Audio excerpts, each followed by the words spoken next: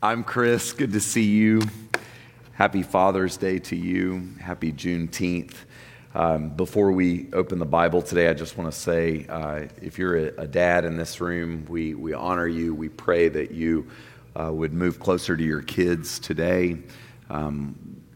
We also know that on a day like today, a lot of us, as we look out in the room, you've lost your parents or maybe don't enjoy the kind of relationship with them that you had hoped for. And so today can be a kind of complicated day, a hard day sometimes. I know some of you probably have stood at the greeting card aisle and thought, like, what are the words, for me to be able to say? And so I just want to say today, like, if this is complex or hard for you in any way, we stand with you. If you enjoy a relationship, a good relationship with your dad, my dad is online watching today. Dad, I love you. This mustache is for you. It's my childhood, and I'm thankful to be your son. If you are in a place of joy and connection with your kids or with your dad, if you're here today thinking about him, we just want to stand with you and honor you and thank God for that. I know for me, on a personal level, when Karen and I were raising our kids, we taught them that there are a few really important phrases that you should learn how to say from your heart, and that these things, if they get into the groundwater of your soul, will make you into the kind of person who you want to be. And those phrases were, please, thank you, I'm sorry, and I don't know. And I think too often, as parents, and specifically speaking to you dads in the room, we forget the advice we give to our own kids. And so today, I just want to say to you dads, I believe the Lord would be pleased, no matter how old or young your kids are, if you would cultivate a rhythm and a habit of saying, please, thank you, I love you, I'm sorry, and I don't know. We give a gift to our kids when we're willing to be both loving and transparent in humility. And my prayer for you is that you would grow, dads, that you would grow into being the men God has called you to be. And there are no perfect dads, but we can move toward God and toward our kids, and that's a gift. And it's never too late to make that move. Joel prayed about it, and it was so beautiful. In 1865, slaves in Galveston, Texas were told that they had been made free, and they did not know at the time that they were free men and women. And today on Juneteenth, which was made a national holiday last year, we celebrate with joy in our hearts the freedom from slavery of Black men and women in this country. And we also acknowledge that many white Christians not only stood on the side of slavery, but propagated slavery. There is a Christian leader from this state who was one of our founding fathers who stood in the halls of Congress and said, if we have slaves, they are a captive audience for us to evangelize. There is so much darkness that lived in the hearts of the church regarding slavery, and there are so many spaces where the American church stood on the wrong side of justice and righteousness in history. And so as we celebrate Juneteenth, we grieve and repent for the sins of our fathers. And I just want to say to you, white and black alike, people of color in this room, that we have so much more work to do. We have so much more work to do to see true freedom from bondage happen for our brothers and sisters, specifically people of color in this country. So let's celebrate and let's acknowledge there is work to do. Amen? Amen. If you have your Bibles, turn to Luke 8. We get to talk about demons and naked people today, which I think is awesome. I can't think of a more interesting thing to do at church on Father's Day. And so if you have your Bibles, turn to Luke 8, beginning in verse 26. We're going to read and then pray, and then we're going to try to see something in the text today that may not be easy for us to see. Then they arrived at the country of the Gerasenes, which is opposite Galilee. As he stepped out on land, a man of the city who had demons met him for a long time. He had worn no clothes, for he did not live in a house, but in the tombs. When he saw Jesus, he fell down before him and shouted at the top of his voice, "What have you to do with me, Jesus, Son of the Most High God? I beg you, do not torment me." For Jesus had commanded the unclean spirit to come out of the man. For many times it had seized him. He was kept under guard and bound with chains and shackles, but he would break the bonds and be driven by the demon into the wilds. Then Jesus then asked him, "What is your name?" He said, "Legion, for we are many." Many demons had entered into him. And they begged him not to order them back into the abyss. Now, there on the hillside, a large herd of swine was feeding, and the demons begged Jesus to let them enter these. So he gave them permission. And then the demons came out of the man and entered the swine, and the herd rushed down the steep bank into the lake and was drowned. When the swineherders saw what had happened, they ran off and told it in the city and in the country, and then the people came out to see what had happened. And when they came out to Jesus, they found the man from whom the demons had gone sitting at the feet of Jesus, clothed and in his right mind. And they were afraid. And those who had seen it told them how the one who had been possessed by demons had been healed. And then all the people of the surrounding country of the Gerasenes asked Jesus to leave them, for they were seized with great fear. So he got in a boat and returned. The man from whom the demons had gone begged that he might be with him, but Jesus sent him away, saying, "Return to your home and declare how much God has done for you." So he went away, proclaiming throughout the city how much Jesus had done for him. This is the word of the Lord. Thanks be to God. Father, we pray today that you would help us to see Jesus and help us to see us.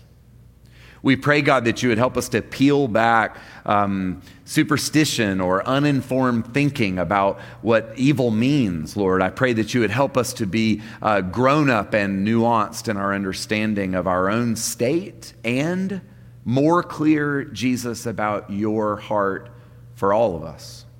We thank you for the Bible, but more importantly, God, we thank you for these moments that have been captured that are true and real and powerful and have something to say to us. Help us to hear today what you have to say.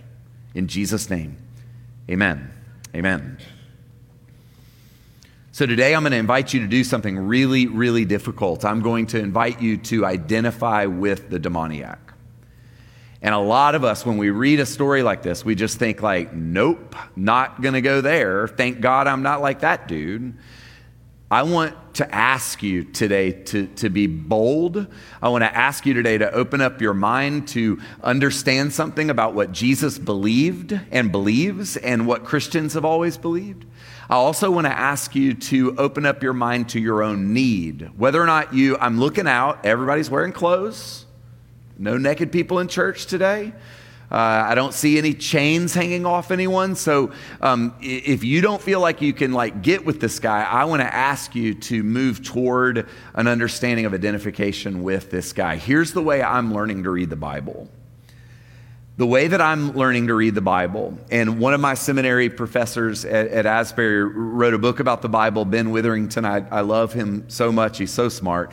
He said that one of the problems in America, specifically the West, is that we tend to try to stand over the text and read the Bible to understand it and really parse it out. And sometimes it's almost like a butterfly collector that pins the butterfly to the board, and thinks I'm going to know all of it. And there's a place for that.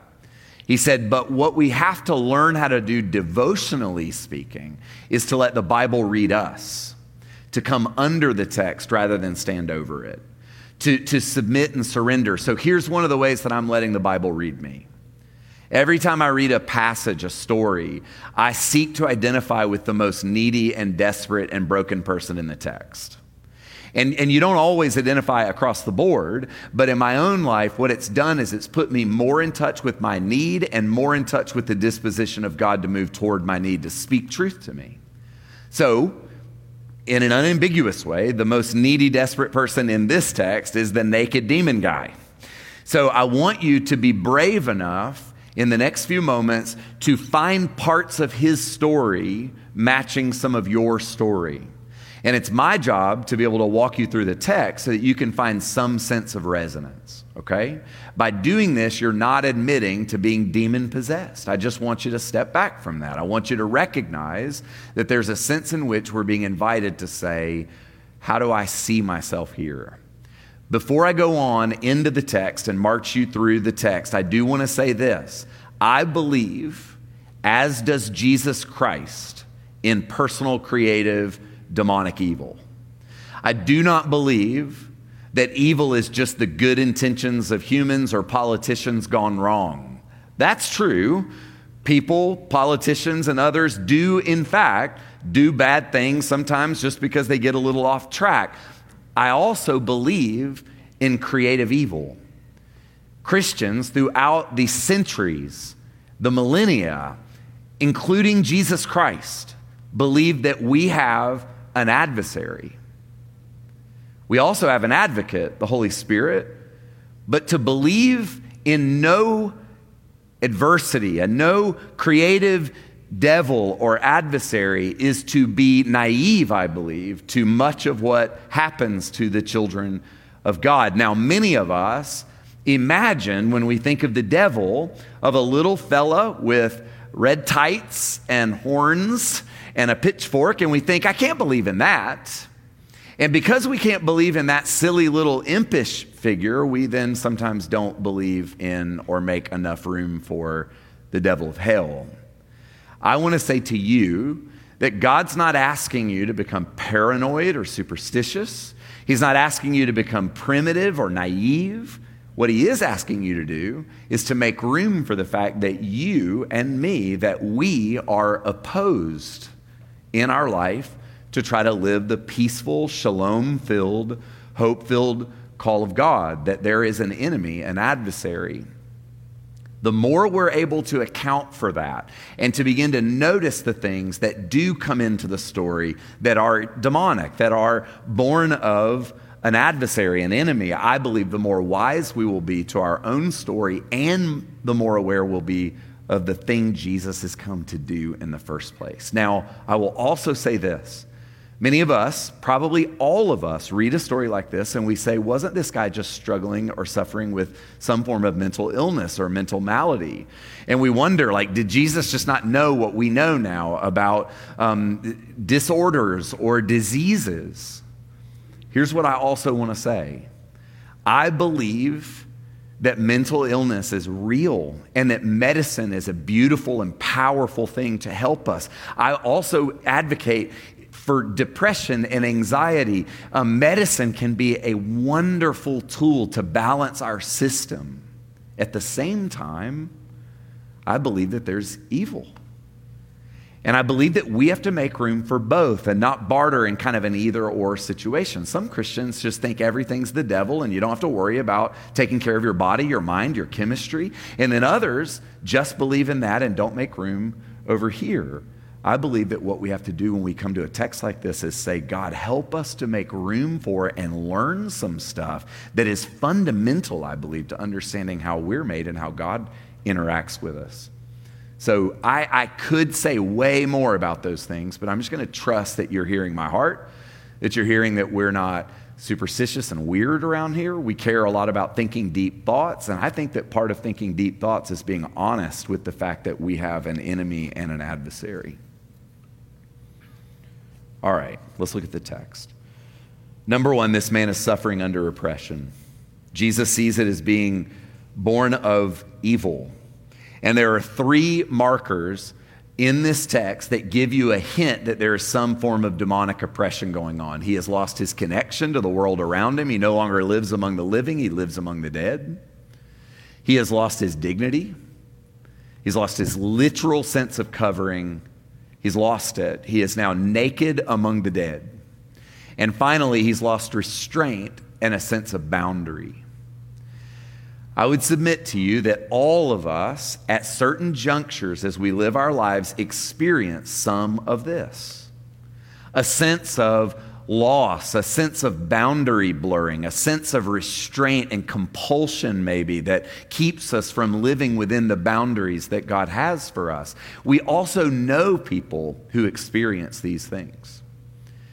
My heart in this is to help us recognize that when Jesus sees these things, he sees that the enemy is trying to alienate, undermine, and to oppress. That word oppression, when you look at the Hebrew Bible, there's a text that says that the Jews were living under the oppression of Egypt. And the word in the Hebrew language means literally to push down, to press down, to crush. Jesus sees this man and he says he's being crushed by his adversary. So what I want to say to you is when we experience these things, they are at times driven by circumstance, and yet at the same time, Jesus believes that when we experience these sorts of things in our life in pervasive ways, that it's an indicator that we're experiencing some resistance or oppression from the enemy of our souls. It doesn't mean you're possessed by the devil, but it does mean sometimes that we're being harassed or harangued by the enemy. If that's where you are today, I just want to say this to you. We want to stand with you and pray with you. We want to be the kinds of people, your friends need to be the kinds of people who stand with you and ask for the protection and the power and the life of God to chase away darkness. So let's hold these ideas. A loss of connection, a loss of dignity, a loss of boundary and restraint. These things are indicative of oppression. And we're called as Christians to pray when we experience oppression and to receive prayer. At the end of the first service, I had a number of people come up to me and they said, "You've put your finger on something that I've been feeling, and I just want you to pray for me." And then we just say, "Come, Holy Spirit, and set us free and push darkness back." So if that's where you are, I believe that it's really important for us to recognize that you have an enemy. Here's the second thing we see in this text. Even in that desperate state, Jesus is moving toward this man. Jesus gets out of the boat in the area of death and loss and isolation. He now enters the man's space. And I believe that as Christians, it is really important for us to recognize that when we get into places where we're suffering, whether you think you're clear about demons or not, maybe some of what I'm saying there, you're like, what? When we get into dark places, Jesus moves toward us. This is fundamental to Christian spirituality. Many of us have grown up in families or homes where when we get into a dark place, people that we love move away from us. Some of you have received that message from your childhood. You've been taught, like, fake it, put a happy face on, because people can't handle darkness. They can't handle suffering. They can't handle pain. It's really important for us to understand that Jesus' instinctual disposition is to move toward us in our pain, not away from us. That's just who he is. It's who I am to get off track. It's who Jesus is to move toward us when we get off track. That's the heart, the instinct of God. And it's so important for us to recognize that Jesus enters into this man's space. And that leads us to the third thing I think we need to see here, which is that he is not just entering into his space to be a therapist. And I love therapists. I'm going to go see my therapist this week, in the middle of the week. He's the best. I think at various times we all need to be going to see a therapist because, you keep doing the same thing you're doing, you're going to get the same result. Sometimes we need help. Jesus in this moment is not coming as a therapist. He's coming as a liberator, though. There's something way more bold and even aggressive that Jesus is doing here. And we need to understand that there are times in life where Jesus wants to approach us as a liberator, as a freeing person, like those soldiers that turned up in Galveston and looked at these black slaves and said, "You are no longer slaves." Jesus wants to come to you and speak a word to you that says you are no longer slaves. That is the heartbeat of God. Freedom lives at the core of what it means to interact with Jesus. He wants to set you free. And he looked at this man who had lost restraint, who had lost connection, who had seen his dignity diminish, who was boundaryless, and he said, "I want to bring you into a place of freedom." When you are in similar spaces, the heart of Jesus is to say, "I want to make you free." That's what he wants to do.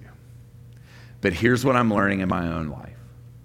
If I will not name the places where I am not free, it is very difficult for me to invite Jesus into those places and have real and honest interactions with him about the places where I'm not free.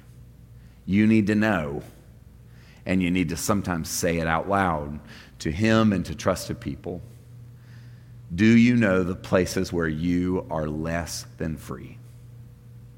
Do you know and will you name to God and others the places where you have lost some connection, you have lost some dignity, places where you have lost some boundary or restraint? Jesus wants us to name those places so that he can come in and bring freedom to real places. But the challenge that many of us experience is that we live in states of denial around our need. Because we think that if we admit our need, we're admitting that we're broken or that we're ruined. Or we fear that if we admit our need, that the people in our lives will move back from us. They won't know how to handle us. And y'all, the truth of the matter is that actually happens sometimes. Some of the people in your life can't handle the need, the brokenness, the sin. They can't handle the places of oppression. Those are just facts. But what we see in a text like this is Jesus can handle it. And Jesus wants to move us to freedom. He wants you to become a more and more redeemed version of yourself. He wants to heal you so that you become less Legion-like, less cut off. But here's what I also know, and this is the last thing I'm going to tell you, is that freedom is expensive. Legion totally understandably wanted to go with Jesus. I mean, like, Jesus did a great thing for him, but Legion was also like looking to get out of town. I mean, he's the naked guy.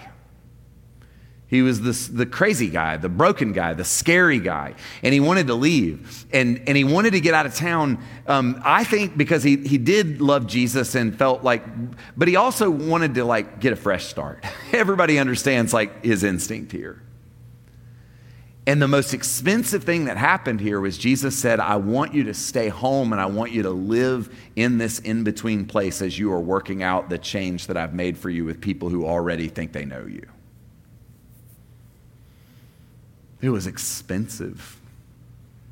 It was costly. So expensive that his instinct, his understandable instinct was like, I was anywhere but here.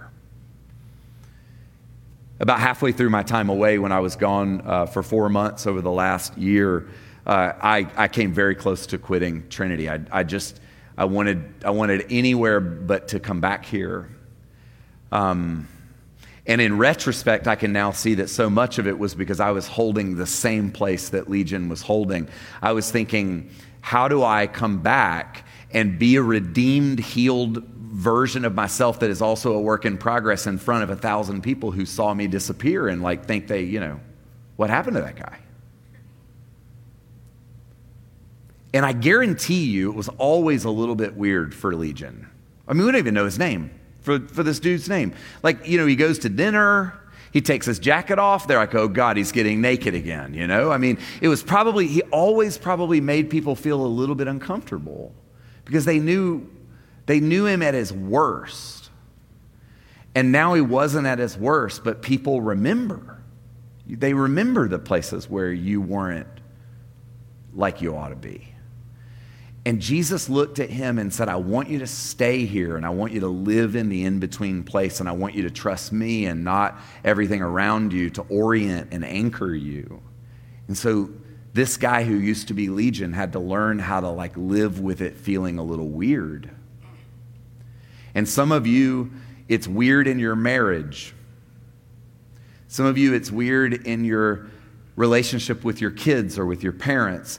And what we want so desperately is to just get out of weird places and go somewhere else where we aren't known. But that's not the way the world works. That's not the way redemptive stories typically work. They work when you've got to live in the awkward in-between.